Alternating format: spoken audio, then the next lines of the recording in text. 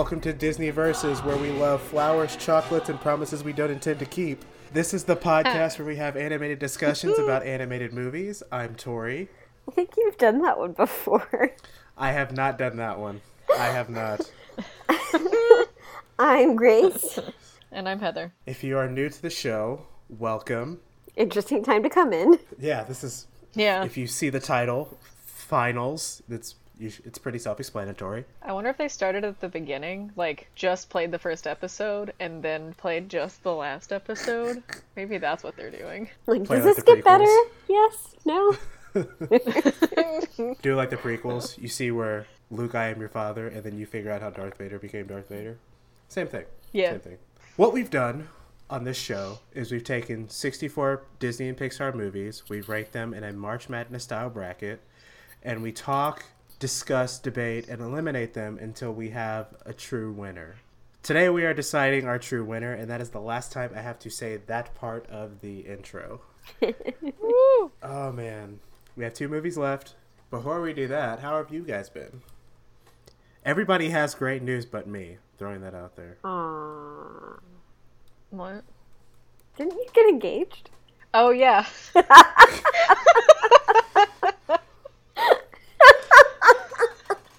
We have to Tori, you remind might Heather have- every time. You might need to edit that. No, you can Heather, keep what's it, your it's great fine. news? Sorry, I have been very negative Nancy for the past couple of days because of the storms and the zero power in my apartment. So, It's just been one day. Yesterday, too. 2 days. It hasn't even been like a full... 2 days! Whatever. You know what I came home to yesterday after lunch and getting drowned? A hot apartment, because we had zero power. You can't be drowned if you can still breathe. That's the opposite of drowning. They drowned me and then I came back. You can drown and come back, Tori. But yeah, I'm engaged and also alive, so that's pretty cool. That's good. I got into grad school, and I'm going to be going to the University of Washington Foster School of Business. Woo! Woo! Yeah. Yay. That's yeah. awesome. Bring on the debt. Yeah! Welcome to the club. It's real.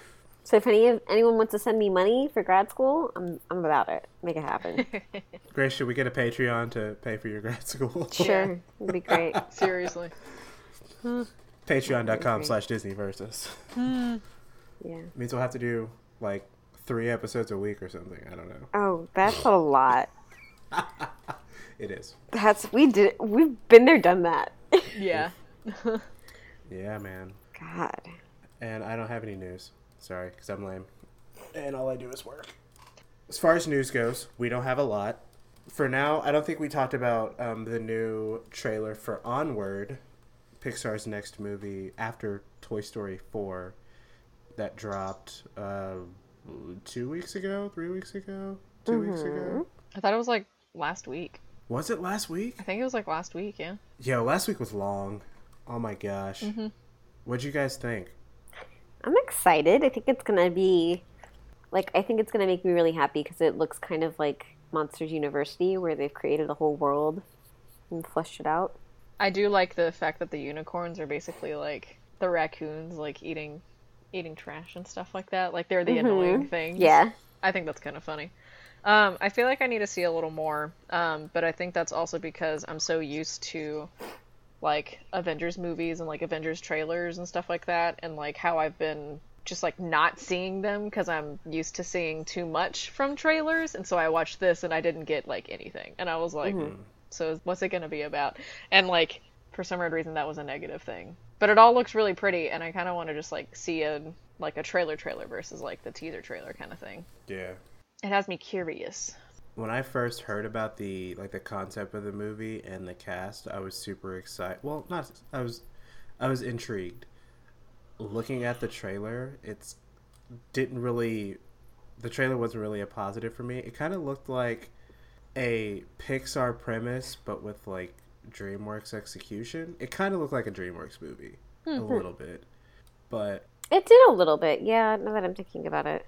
That's interesting. the thing that differentiates, DreamWorks from Pixar as far as quality goes is the content of the story, the characters, And again, it was what, a 45-second teaser, Yeah. minute-long teaser. Yeah. There's room for improvement as far as, you know, what the movie's gonna be. Mm-hmm. So, I mean, first teaser didn't really get my goat, but I'm still interested in the premise, and I love the cast. Yeah. And Tom Holland and Chris Pratt like feed off each other really well too. So I'm excited to see. I'm kind of wondering how much they like will improv off each other with this movie. Just because Chris Pratt is very good at improv.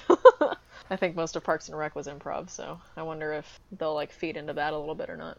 And something that DreamWorks does a lot that Pixar hasn't done is top billed actors for this movie. I've heard of all of them. And a lot of times, like, they'll have a cast, and I'm like, oh, I recognize that name, and then the others I don't even know. Right. This is the first time for Pixar that I recognize everyone, because, like, for Yeah. Coco and Inside Out, like, I didn't know that entire cast. I didn't know who Phyllis Smith was. Right. I think that's it. Phyllis Smith was the only person I didn't know. And then Coco, I didn't know who half those people were. And I mean, their lead was a no-name. But yeah. Pixar has, you know, good credit with me, so I'm definitely gonna check it out. Yeah, for sure. Okay. Let's get into the finals. Oof. This week's matchup, Beauty and the Beast versus The Incredibles. Man, I asked so many people about which one they would choose, Mm-hmm. and it was so, like, evenly split. Really? Yeah, like, people I talked to on Facebook said one thing, and people I talked to in real life said the other, and I'm just like, whatever, guys. Tori posted something on Facebook like, who do you think it's going to be? And all of these people were commenting. And I was like, really? No one's commenting that these are the two? Really? This is where we got? 54 episodes in, and this is where we I did appreciate in talking to my coworkers that when I asked the question, the first thing they asked was which Beauty and the Beast. And then after I told them it was the 91 one, they were like, ooh. And then there was a pause. Like, it wasn't an easy choice. Huh. Interesting. I mean, I would definitely, if we were doing live action, I would definitely say Incredibles over Beauty and the Beast, but since it's But the what animated... if The Incredibles was live action too? Like, if this That's same called movie, Marvel. just live That's action. called the Marvel that's universe. Marvel. That's That's a actually good called the Fantastic Avengers. Four. Yeah. Yeah, that's a myth. That's never going to be a thing. Yeah. Yeah, no, that's why they had to animate it. Yo, we both know in like 2050, Disney's gonna be like, all right, Pixar, now we're doing your stuff in live action. It's gonna be live action Monsters Inc. There's gonna be a live action Incredibles. There's gonna be a live action Coco. Who else? They're gonna do Finding Nemo like they're doing The Lion King right now. It's all gonna be They're gonna water? do Toy Story the way they're doing Realistic. Lion King. What are you talking about? it's gonna be stop motion Toy That Story. furnace scene. Yeah. Oh my god. No. And Grace will still somehow hate Toy Story 2. Yeah. Yeah, because it's awful. And I'll still always get really tense during the furnace scene, even though I know that they get out. I just never remember how. Wait, 2050, we're gonna be what, in our 50s? 60s. Yeah. I will 60s? be. I will be 60 60s, in 70s, yeah. 2050. All of us nostalgic kids will be, all these nostalgic elderly people will be freaking out. It's like, wait, I've seen this before, but I don't remember what happens. When the Alzheimer's starts to kick in. Yeah. Hey, knock on wood. Right? Oh, it runs in my family. I'm probably gonna get it. So. Okay. I mean, you can't even remember you're engaged, so. Yeah. Early onset. Yikes. The earliest case of what you're Alzheimer's signing ever up recorded for. in history.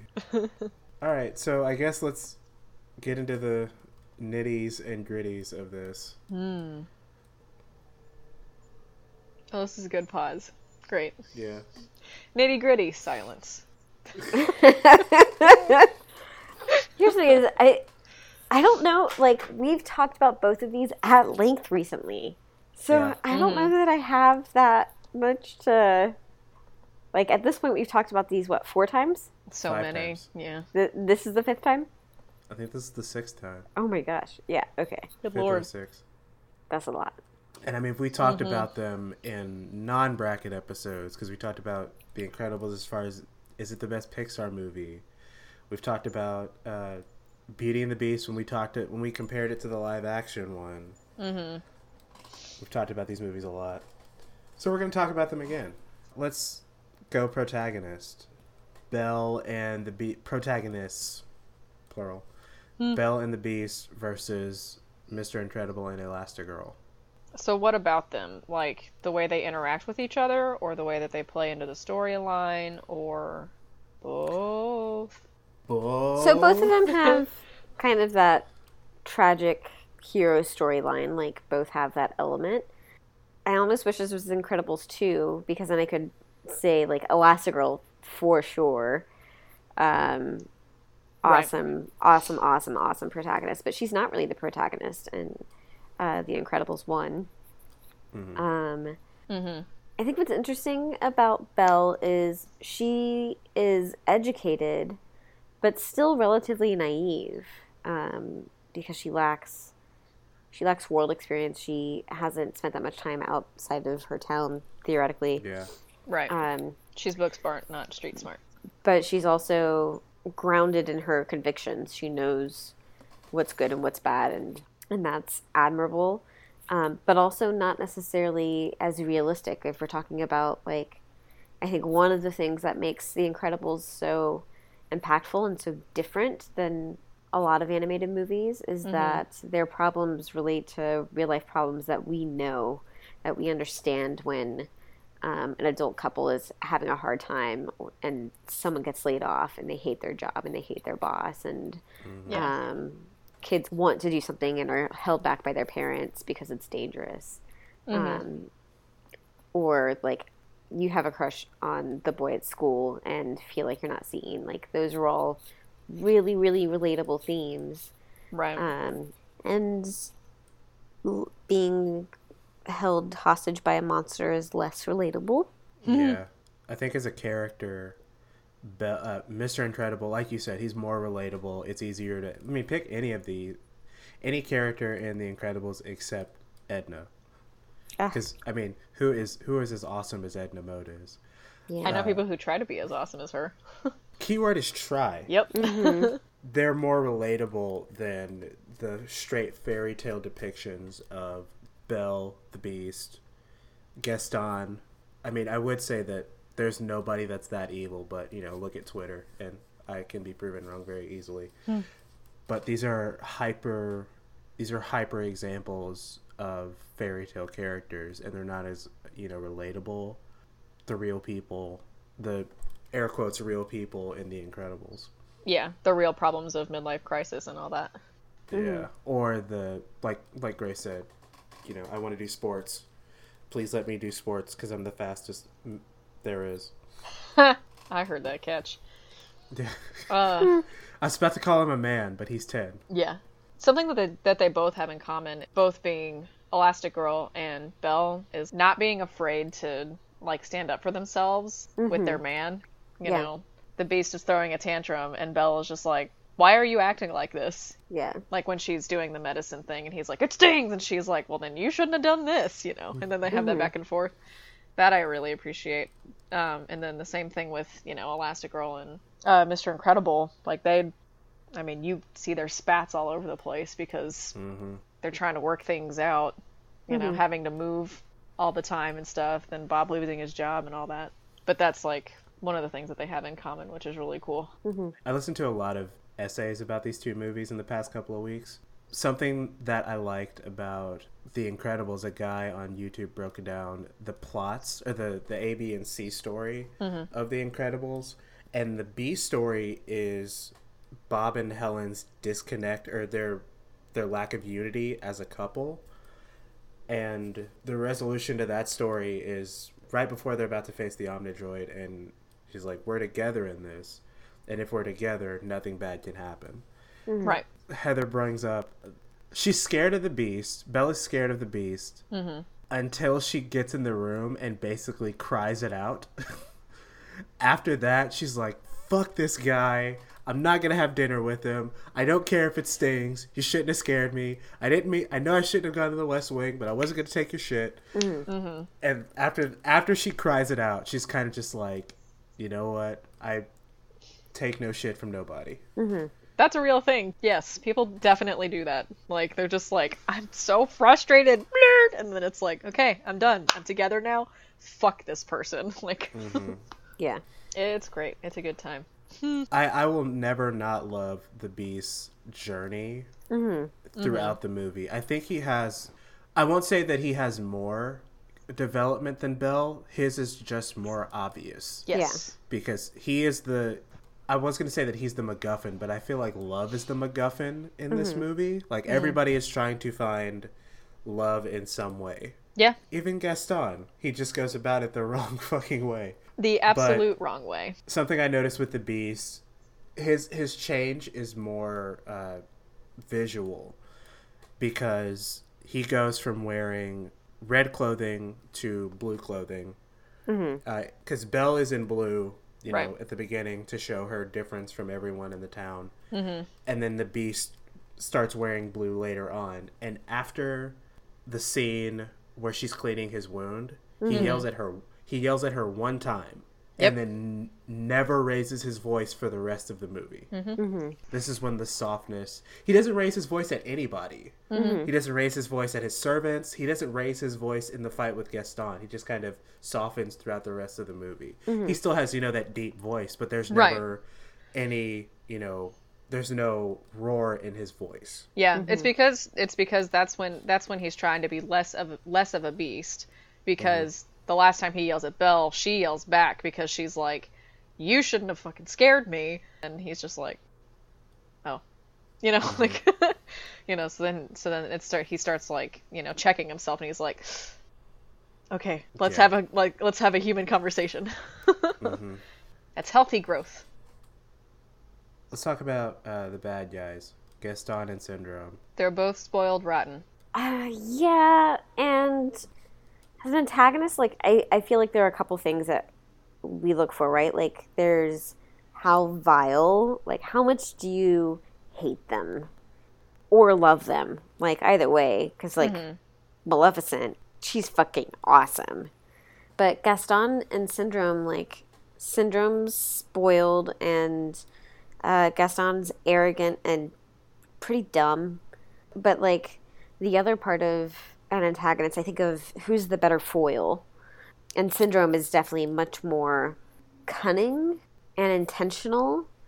Right. But Gaston has all of the, like, gusto, bravado, like, cult following. He's the high school quarterback of that town. Yeah. He's so beloved. They're spoiled in different ways. He's spoiled because he's so beloved by those people, even the triplets, which I have a small thought about the triplets later. And then Syndrome is spoiled because he's rich and has people who work for him. Right. And they're both told no, and they both take it the wrong way. So it's like, who's more dangerous physically, like when you're talking about overall, like, cost of damages, Syndrome is more dangerous. But as far as, like, human danger, I think it's Gaston, because he can so easily convince these people to come with him to kill someone that they don't know who doesn't pose a threat. Yeah. Another thing with colors, I focused a lot on colors when I was watching the Beauty and the Beast this time. Gaston is the exact inverse of the Beast, color-wise. Because if you notice, what Gaston is wearing when he comes to marry Belle, air quotes, he's wearing the same thing that the Beast is wearing during their dance. Oh. Except the Beast is in blue, Gaston is in red. Yeah. And they both have the ponytail going on. They both have a bow in their ponytail. Yeah. Exact same thing. I mean, the Beast isn't wearing shoes, obviously. But exact same thing, just different colors. Yeah. They both have their beastly moments. I thought of when the Beast is about to drop Gaston. He has him by the throat, and Gaston is pleading for his life. there's a flash of lightning, and it's Heather's favorite color, lime green. Not because Yeah.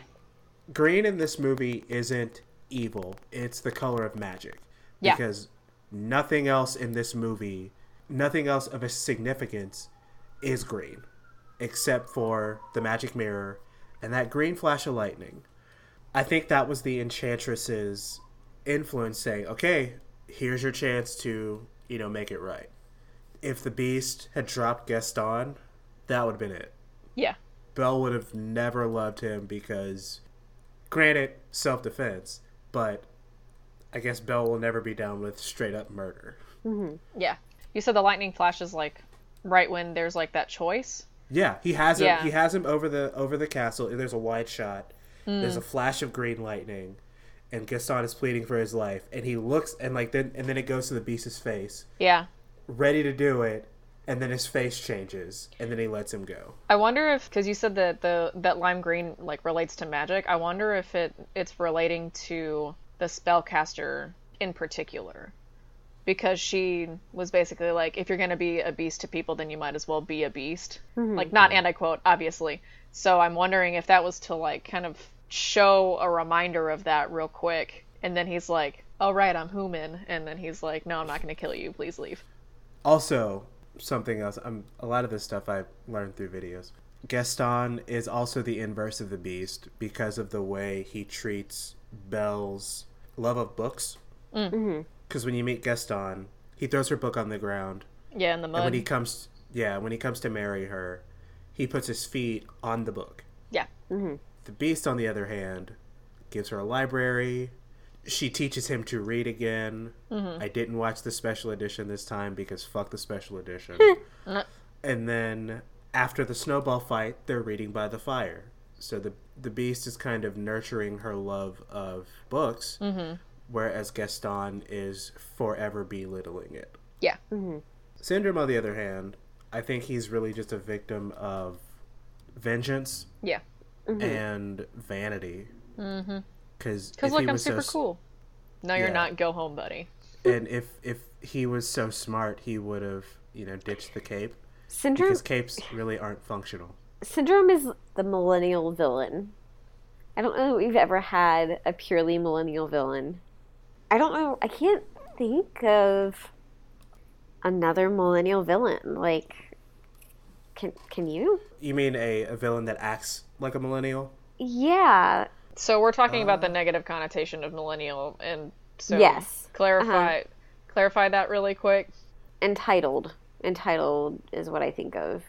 I deserve this. Like, this is what I basically deserve, not because I've done anything, but because that's what I should get. Right. I mean, if social media was a thing in the Incredibles universe, Syndrome would be someone who loves Mr. Incredible visually, follows him to all of the things, and when Mr. Incredible, scorns him, You blast him immediately on Twitter. yeah, he grows up with that chip on his shoulder and that anger, and hey, I'm gonna take family away from you, and I'm gonna take everything away from you. So stuff like that. Okay, cool. Yeah. I just wanted like an explanation, I guess, for the negative connotation of the millennial stereotype. I can't really think of... Dr. Callahan comes to mind from Big Hero 6, but that was straight revenge on Cray because, it was cause and effect. Hey, I'm taking everything away from you because my daughter was part of your experiment, and you killed her. For all he knew, you killed her. Right. That was a personal attack, but it wasn't an attack to his ego. Yeah. Syndrome's ego was attacked as a child, and that just kind of festered. Like, Mr. Incredible didn't really say this. He just said, I don't want your help. I don't need your help. Mr. Incredible didn't say, you're not special. Yeah. Right. And Buddy just kind of took it the wrong way. And he twisted it, yeah. As children do, because they're children. Thematically, they both fit with their protagonists. I mean, with Belle and the Beast, and then with Syndrome and Mr. Incredible. Yeah. It's just which one is... I mean, I guess Syndrome is the more realistic one because of the times that we live in. And I mean, I guess Gaston is also realistic. Yeah, he's very realistic in the sense of stereotypical, like, jocks taking over. You know what I mean? Or like straight white men getting away with everything. Yeah. That kind of shit. Something I was thinking about is why didn't Gaston just pick up the triplets in the town? You know, the ones that were clearly fawning over him. Uh-huh. But I was thinking about it. There's 3 of them. Uh-huh. There's 1 of Belle. Yeah. And it is the town consensus that Belle is the most attractive woman and the most beautiful woman in the town. Even though she's weird. Yeah. Despite her being weird and ew, she reads. She is the most attractive. They don't even, well, we don't see it, but they don't even talk about the triplets. Right. I'm just like, Gaston, you have the layup right there. Just pick up one of the triplets, you know? Or pick up all 3 of them. I guess they'll share. But They probably would. let LeFou have, you know, leftovers. I don't know. I guess it's just Belle is one of a kind in Gaston's eyes. And she told him no, so he's like, I'm gonna make her say yes. Oh, it's a challenge to him now. Yeah. And he promised himself. He doesn't want to let Gaston in the mirror down. Yep. See? You know those pep talks you have with yourself? No. Is it just me? Maybe. Whatever. Don't act like you don't have to. There are some days where you have to hype yourself up. Don't that. I Definitely. don't have to hype myself up, but I have to hype up my toilet because sometimes it doesn't want to flush. What? That That's Took that's an not odd what I turn. meant. Briefly looking at, I thought about Maurice versus Edna. Like in breaking this down of like talking points, I'm like, okay, these supporting casts are really equal. I didn't want to talk about LeFou and Mirage because LeFou is supportive until the end, and then Mirage sees the light at the end. That's it. Done and done. Mirage is a better person than LeFou. Maurice and Edna. Well, actually, Maurice and Edna are kind of the same in a way. Maurice is They're the both- dad, right? Here's where I'm at. I feel like, okay, so Maurice is the dad, but I feel like Edna's like the godmother. Yeah. She's gonna pimp you out and she's gonna tell it straight, but like she doesn't need to make you feel good. Yeah. She's the Slytherin friend. I saw a post recently about how you should have a best friend that's a Slytherin because they tell it to you straight. They tell you to get toxic people out of your life. They're there for you, and they like tell you that you need to like take a mental day if they see that you're being worn out and stuff like that. They tell you to tell people no. They're like the best. Anyway, she's the man. Slytherin friend. And she says, go confront the problem, fight, win. She didn't say go, get Bob back, and come back. She said, figure it out. Whatever it takes, whatever the outcome is, go figure it out, have a conflict, and come out the other side. Yeah. And then come tell me about it when you're done. Yeah. You know Yeah. I love our visits. Edna's the best. Yeah. But I do like how Maurice is. He's a good dad. I mean, he's down for Belle for whatever. He's kind of in disbelief that the Beast would let her go. But I mean, he's basically still kind of, you know, defensive because he got thrown in a jail cell first. Yeah. I don't know. I think Edna might be better in this one. Yeah, if you compare her to Maurice, for sure. Yeah. I'm wondering if we should compare her to Lumiere. Like, Lumiere and Cogsworth, aren't they around Belle more than, like, the rest of them? I compared Lumiere and Cogsworth to Dash and Violet. I'm just trying to think of, like, their relation to, like, the main people. Know what I mean? I don't think Edna's on the same level as Lumiere. I think Lumiere contributes a little bit more to the plot. I would say Lumiere is closer to Frozone than anything because he is always in the Beast corner and he wants this to work out. He's his bro. Yeah. Yeah. Edna is on... Actually, you know what? I think you're right, Heather. Because Lumiere wants them to be happy. Edna makes the new suit for Bob. She knows everything that's going on. Mm-hmm. And she's in both Elastigirl and Mr. Incredible's corners in the same way that Lumiere is. I see what you mean. Yeah. I see how that could work. Because even though Lumiere has more screen time, it's not always with Belle and Beast. A lot of it is with Cogsworth. You know what I mean? Yeah. And I mean, they're all, in that regard, all of the subjects are on the side of these two getting together.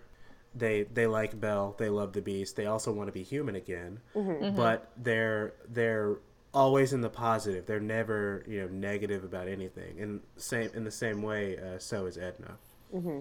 And with the Beauty and the Beast cast, like, they have to, like, remind themselves to try to not, like, force it.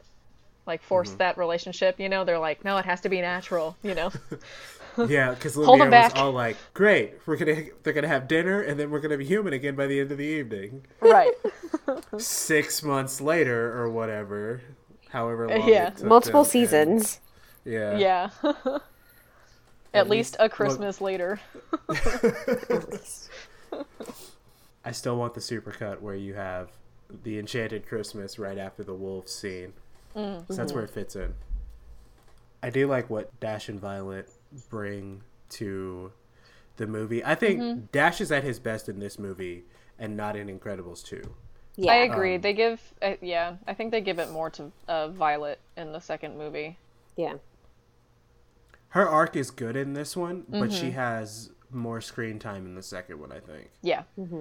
Going off of what you said about you like what they bring in that, like, extra, like, parental love, like, familial love, versus, like, Who are you talking about? Dash and Violet. They bring in the parental love from their parents, while in Beauty and the Beast, they're all a family and stuff, pretty much. Like, really the only parental thing you see is Miss Potts and Chip. And that's not even part of the main thing. So they tie in, like, the side characters in Avengers, Jesus Christ, in Incredibles. I just got so livid with myself. They tie in that to, like, the main plot and, like, the main characters in Incredibles, while that kind of love and relationship is, like, kind of like a side note in the other one. It's more like fun and comical. It's like, oh, Chip, stop doing that, you're gonna break. But yeah, so I like that, like, next level love versus, like, oh, they need to fall in love so we can be humans. Yeah. They do a good job of not making it seem like it's about themselves. Like, yeah, they want to Yes. be human, but they care about him. They served him for a long, long time. That's why I'm glad that Human Again is not in the theatrical version that I always watch, because Human Again, it's basically the Changes. subject's want song, and it makes it look like we gotta make this work so we can be human again. Yeah. Right. It makes it a little more selfish, I guess, on their part. Yeah. The plot of both of these movies, like the storytelling wise, like we've said a couple of times, The Incredibles is more relatable. You know, you have a family. It's modern. You have it's modern. You have two parents that are at odds over an Bickering. issue. And there's an issue that dad is dealing with, and mom has to come and save him. And the kids are along for the ride. It's a abstract family movie. That is relatable. Whereas Beauty and the Beast is not by the numbers, but it's a simply put together fairy tale. With a simple moral at the end. Don't be a dick. Be nice to people, you know? I feel like we've covered that a lot. Yeah, I don't know if we really have to, like, talk so much about the individual plots and stuff like that. I guess more so of just, like, who did it better. Like, I don't even know. Like, they're not adventure movies, really. I mean, The Incredibles is kind of an adventure movie. It's kind of a spy. It's kind of a spy movie with superheroes. It's the Winter Soldier of Pixar movies. Yeah. I think soup to nuts, Beauty and the Beast is a lot more streamlined and easier to understand, I guess. It's nowhere near as complex as Incredibles, story-wise. But this will kind of go into what I've been saying about color and everything. There's a lot more imagery in Beauty and the Beast than there is in The Incredibles to make up for the fact that, hey, this plot is very easy to understand. Right. But look at all the themes and imagery and playing with color and playing with darkness and lighting and good and evil that we're doing with these characters. Because like I said last time when we were talking about Beauty and the Beast, once Belle leaves to go to the castle, the village is never bright again. Right. And then at the end, you know, the castle goes from dark to light. And it's very on the nose. The Incredibles is really all conflict and story and themes of the family. Like, you know, all all the plots of the family, they don't play with imagery as much. No, I agree with that. It's all very straightforward, and they just do a lot of like cuts to the different storylines that are happening like at the same time, kind of thing. They're woven together very well. Like the A story is Bob and his wanting his glory days. The B story is Bob and Helen's conflict over what to do with the kids, And what to do with each other. Yeah, and wanting them to be themselves. And then the C story is The kids being like, "What the fuck is going on, parents?" no. The C story is Violet and Dash being okay with who they are. Oh yeah. Dash being Also that. okay with, okay, I'm the fastest, but I don't have to show off all the time. Yeah. And then Violet with learning to be herself and her learning to be powerful. Right. A line that I like that Helen said is when she's giving her the mask before she runs off in the cave, don't think and don't worry. Because when the time comes, you'll know what to do. Yeah. I think that's a really good thing to say to a child, and it's a good thing to say to someone who is clearly uncomfortable in their own skin. Right. Like, it's gonna be okay. Do you want to jump to music? Oh man. You can sing a lot to Beauty and the Beast. Yeah. But man, those jazz tunes. Yeah. These are probably the two biggest composers in the entire bracket. Nobody, except for Randy Newman, nobody has more credits on the movies in the bracket than Alan Menken and Michael Giacchino. Interesting. That's what those numbers are, by the way. Yeah. I can believe that. I feel like of Disney musicals, Beauty and the Beast does not stand out to me except for the song Beauty and the Beast, Yeah. which is an iconic song. It is. Incredibles, I think, has a better overall soundtrack, a more effective soundtrack. Oh yeah. But like that song, it kind of surpasses that. Those few minutes, I think it's that's such an iconic scene, and it's very classic Disney. It's like, it's the epitome of kind of Renaissance Disney romance. And we've seen that panned camera view of Belle and the Beast dancing so many times, even in like Disney recap trailers. I don't know what you want to call that. But we've seen that so many times. I think that scene is the best version of that scene. The Princess and Prince Charming dancing trope has been used. It was used in Cinderella. It was used in Sleeping Beauty. Was it used in Little Mermaid? At the very end, at the wedding, I At the think. very end when they get married. It wasn't used in Aladdin, and it hasn't been used in modern Disney movies because they're all about subverting the princess and prince trope. I think that ballroom scene is the best version of that scene that we've ever seen or will see. Yeah. Right. Unless someone goes, I just want to make my version of Beauty and the Beast. And I don't care about, gender roles or tropes. I just want to do that, but my way. Right. Here's where I'm going to lose some people. The Incredibles soundtrack I love, but is that the only soundtrack that could be done with that movie? I mean, probably not, because jazz goes along with a whole bunch of stuff, but I mean, they chose that kind of jazz and those specific kind of feels because, they're in like, what, the 1950s or something like that? Like, Something like that. They're trying to show off, like, give the vibe of like that actual time. The Incredibles score is great, and I love it.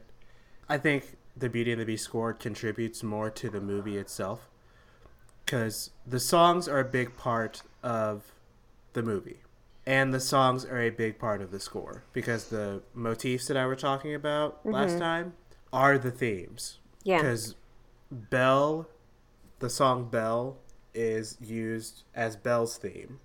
The music in the prologue is used as the Beast's theme. Be Our Guest is kind of the theme of the castle. And, of course, Gaston's theme is Gaston. Well, and I mean, go ahead, Grace. And thinking about the soundtrack bits that aren't songs, it gives you context for all the emotions that you're supposed to be feeling. Like, in a way, I think Incredibles does, but Incredibles has like a very defined overarching theme of this is a spy movie. This is a spy movie. We're going towards Bond. that's Yep. what we want you to think about this. Yep. Has a lot of Mission Impossible feel to it too. Yeah, but like that's basically what I get from it is like this is very that. They nailed what they but- were trying to do. Yeah, and Lion King definitely kind of pulls at my heartstrings a little bit more. Me, Beauty and the Beast. That one. What did I say? Lion Yeah, King. said Lion King. Oh no. It's not in the finals, Grace. It's okay. We will get through this. We're almost there. I do love that in credits theme though. Yeah. Do you want to talk about legacy? I think hands down, Beauty and the Beast has the best legacy of these two. Yeah, this is it's difficult to. It's kind of a no-brainer. And part of that is just time, and I think also our age group. So I'll be interested to see in 20 years if kids who grew up with Incredibles or grew up with Pixar in general have the same attachment as we do to the Renaissance Disney movies. I think the time frame that we're in now will be their new Renaissance because we're technically in the revival era right now. Yeah. Just looking at short-term legacy, Beauty and the Beast got a lot more respect. Words that are trying to go through like respect. It got more buzz. It got more.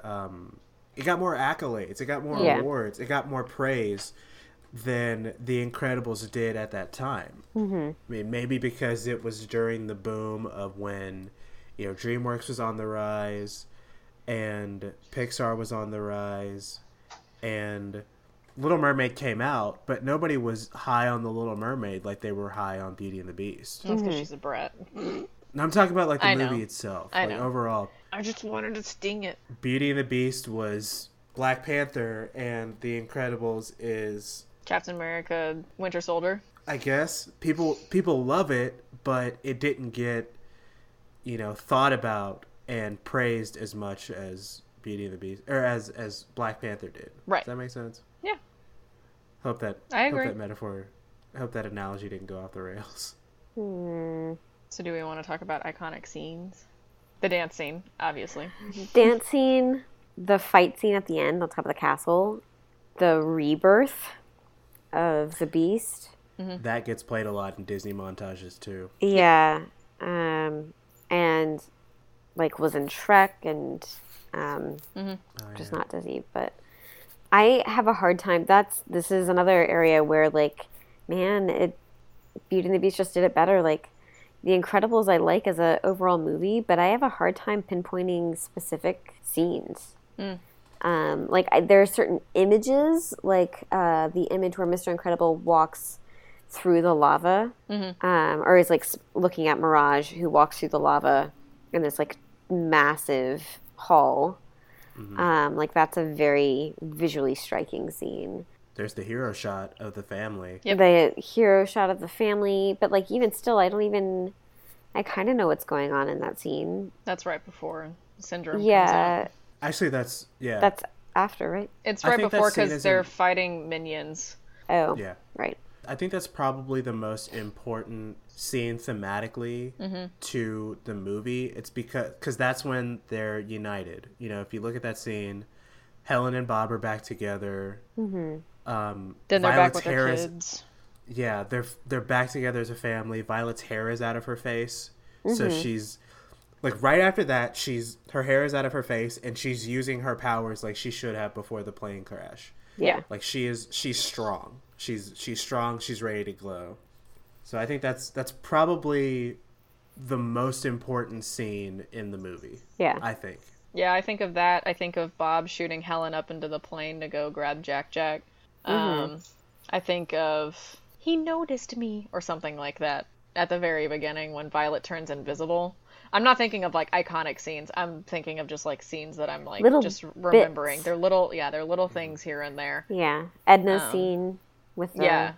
Edna scenes, even Dash and Running on water. yeah, Dash running on water, which was a huge thing.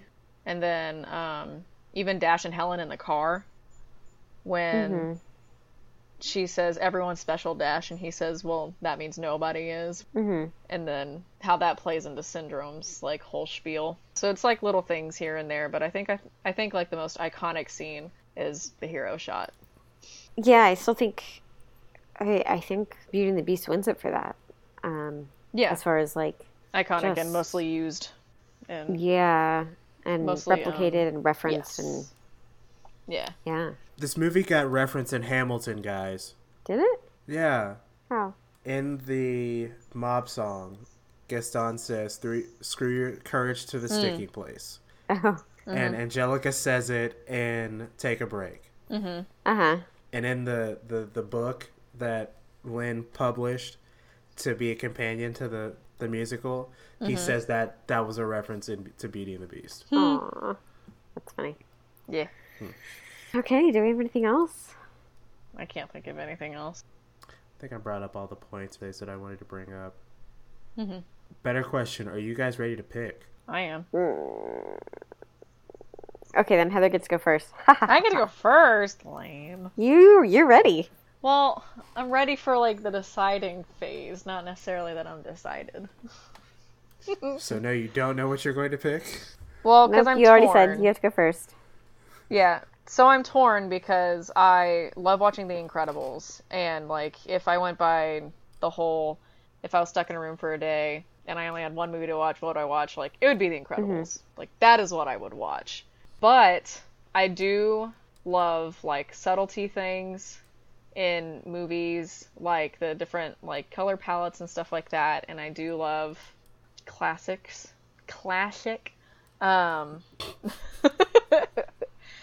So yeah, so it's hard because I'm like, man, I love The Incredibles, but it's also like, but Beauty and the Beast is referenced everywhere. So do I go with everybody or do I just go with me? What if we all like give our sides and then at the end we do 1, 2, 3 and I'll say our pick. Give our sides. What do you mean? Like say our reasonings. Say our reasoning for either one, like you just did. Oh, okay. So there's mine. Okay. But I still don't have a pick. Well, while me and Grace are talking, I'll think. You can. figure it out. I'll debate. Grace, you want me to go next? Yeah. Okay. I'm really glad that both of these movies, Lion King notwithstanding, are the final two. Because both of these movies, and just talking about them right now, they're both so good. Mm-hmm. Mm-hmm. I love the storytelling and the relatability of The Incredibles. I love the score, even though I had to, poke at it a little bit. Mm-hmm. I do love the score. It's the one thing that I would love to play live. I'm a kid who grew up, I'm not a kid anymore. As a kid, I loved Heroes. I still love Heroes. And it's pretty sure it's my favorite Pixar movie. Forget what day it is, but it's probably my favorite Pixar movie. Beauty and the Beast, I think, is probably the peak, if not a peak, for Disney. It's not as deep story-wise as The Incredibles are. It's not nearly as relatable, except for all the times that the Beast just face palms and kind of broods in his room. Mm-hmm. I felt that. That's a whole ass mood for me. And all the symbolism, all the color things, all the subtle things that are in this movie, it's so amazing. I love the detail that went into, the little things like lighting and the color and how it relates to the theme of everything. Beauty and the Beast is the scene. It's wonderful. I wish I had a bigger TV so I could have played it bigger on my wall because it always looks great. Mm-hmm. I've never seen that done badly. What we said about Legacy, all of these movies have, they're iconic movies, and ask anybody, these are probably the two that people would pick for top two. I disagree on that part, but that's fine. I started by saying Lion King notwithstanding. But ended by saying that's what you thought people would choose. You know what? I'm not terribly it's not a big deal that these are the last two. I definitely didn't expect these to be the last two movies, but I'm not mad about it. think Beauty and the Beast there is something to be said about having a classic that stands up for years and years and years, and it has the iconic scenes, and it has Angela Lansbury and some really good songs. It's got a good ensemble cast. It's got a strong female, and then The Incredibles. Like, I love how real it is. I love how relatable it is, and it's a little different for even Pixar. It's definitely different for Disney, but it's a little different to get that real and talk about issues that are scary and very relatable, almost to a point where it could be triggering if you're in a really bad spot as a family. But I appreciate that realness, and I love the soundtrack. And Tori, you asked earlier if there's any other soundtrack that would work, and I don't know that there is. I don't think there's like, if you tried to put Wally's music to it, it wouldn't match up. That's not right, you know? I think these are both really, really good. That's not what I meant. Like, I didn't say, like, take another like, well, could even music be written? Yeah. And I think what I mean is, like, it's so important because it's not a spy movie. It's a superhero movie, but it has all of these spy elements, and so I think it's really important to have music that references all the spy movies that we know and love outside of the Disney universe, to kind of tie that in and give that mystique and danger and excitement and adventure. Before we pick, I just want to gripe about something. There are a lot of white people in The Incredibles. Yeah. Mm-hmm. And looking at the scene where at the beginning when Bob is getting sued, Mm-hmm. and the guy he saved is having that interview with, it's him and his lawyer. Mm-hmm. Like, all the people around that guy all kind of looked the same, and it was bothering me. I think that was intentional, though. I don't know. I mean, there is definitely a lack of diversity in general in that movie. Mm-hmm. It's also the 1950s. So that does kind of contribute to it. You know what? Y'all are saying that. I'm not sure that I thought it was in the 1950s this whole time. We proved it. It's in a newspaper. We talked about it during Incredibles 2, I think. Oh. There's a newspaper that has a date on it. Okay. And then it's 15 years later. 1962. When the movie. Yes. Yeah. Okay. Yeah, I am remembering this. Got it. Also, I realized I hadn't said this in a while, but how did Elastigirl... How did her organs stay intact? Yeah. Like, no. I mean, like, looking at her when she was younger, like, did she do squats? Is that her using her powers to look like that? Is it... She does jump from rooftop to rooftop a lot, so it might be all the squats from doing that. The leg muscles? Mm-hmm. Okay. Because she stretches, but, has to spring forward with her legs. And can she stretch but not shrink? I mean, because she gets caught in those doors and everything. Like, she couldn't, like, you know how in the Fantastic Four, how Mr. Fantastic just kind of slides his hand under the door. So she does that in Incredibles too, but I think there has to be more room because she's still like rubber. Yeah. Okay. She's but you can squish rubber.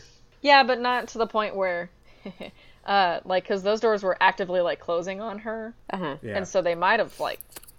If she went too thin, it might have cut. Might have split. Yeah. That's fair. Yeah, because all of those doors were just... Mm-hmm. They were trying to close on her. And it's not like a normal bedroom door, which she did in Incredibles 2, Mm-hmm. how she could have slipped her hand under. Okay. I guess there has to be room for her to shrink. Yeah. Because then she flattens so hard with... in the space in Incredibles 1 when that shuttle was like coming in and she was like Yes. And then she also flattened really hard with that train in Incredibles 2. We want to pick? Yeah.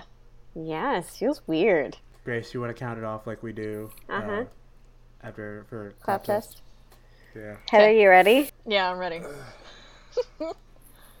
I think I'm gonna be outvoted.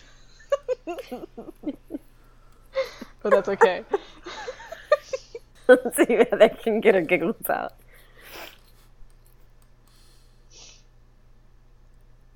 3, 2, 1. Beauty and the Beast. Incredibles. Beauty and the Beast. Yeah. See, I figured. Yes! Finally! Yeah. I've lost for like the last 3 episodes. Our true winner Champion. is Beauty and the Beast. Yeah. I don't know what to say now. It's kind of just like, okay. Drunken Yeah. Disney, just get really wasted. This has been really Yeah. sad. Yeah.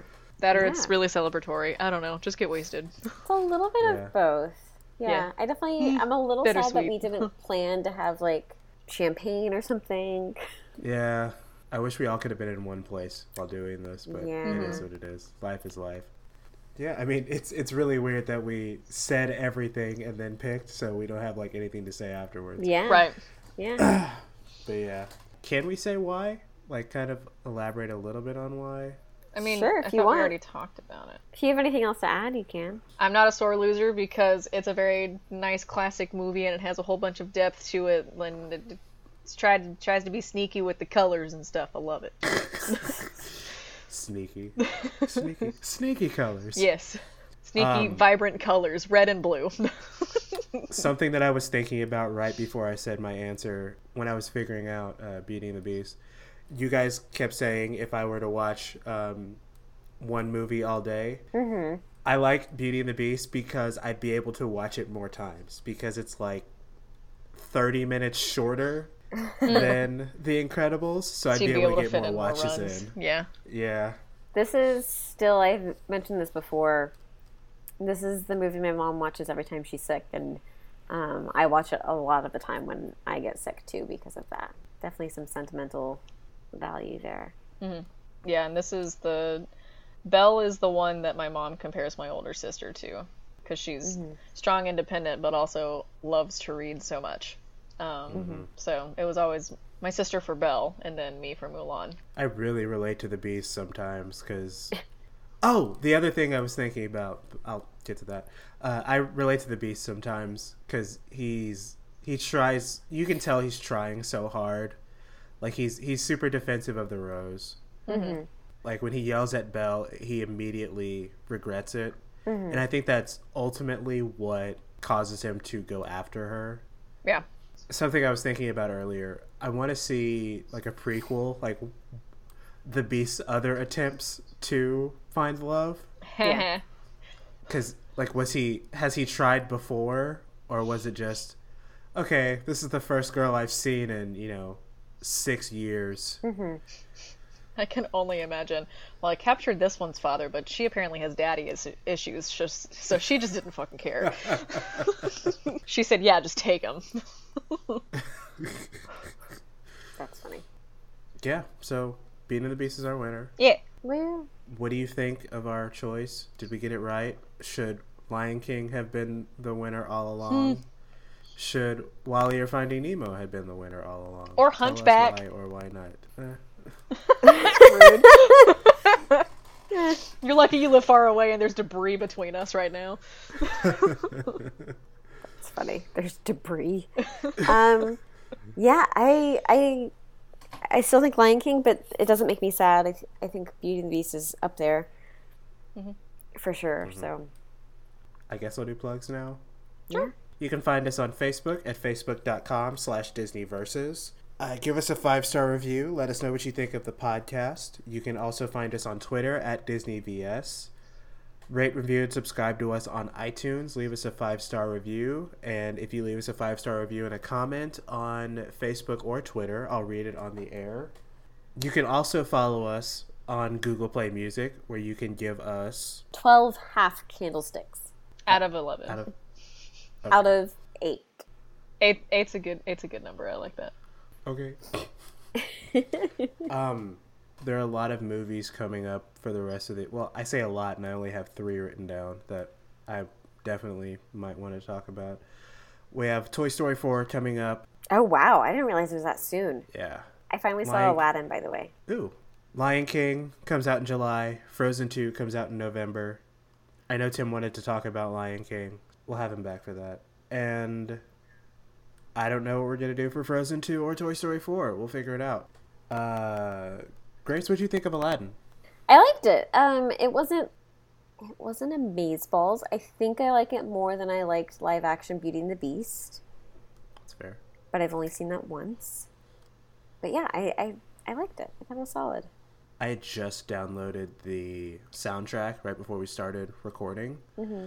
So I was listening to Speechless and A Whole New World. I like Speechless. It's really good. What's funny is the night before I saw it, I knew I was going to see it the next day. And the night before I saw it, I put on a Disney Spotify playlist for closing out my store. Mm-hmm. And all of us were like, "What's this song?" And someone was someone like pulled up the Spotify and was like, "Oh, it's from the new Aladdin movie." And I was like, "Oh, this is good. I like it." I like part 1 more than I like the full version. Yeah. I think it's just because it sounds different. Yeah. Or, I mean, she's singing it differently. Yeah. I liked his voice a lot. I didn't quite like how affected her voice was, how kind of poppy it was. What letter grade do you give it? B+. Cool. I think that's what I gave it on the review. All right. Well, where we go from here, now that the bracket is done, we have yet to figure out. We will discuss it, and we will hit you guys right in your ear holes with a new episode as soon as we figure it out. I think we might be taking the summer off, with the exception of the Toy Story 4 and The Lion King. But until then, thank you to everyone who've been involved with the bracket, listening wise or contribution wise. I said all the thank yous during our recap episode. I missed Casey Butler, who did not Lion King, who did Mulan and Tarzan. Mm-hmm. She was on a Mulan episode because we were talking about Shang. So sorry, Casey. Here's your shout out. Thanks for being on the episode with us. Until then, if we don't see you guys for a while, thanks again. Hopefully we see you guys next episode. Bye, guys. Bye.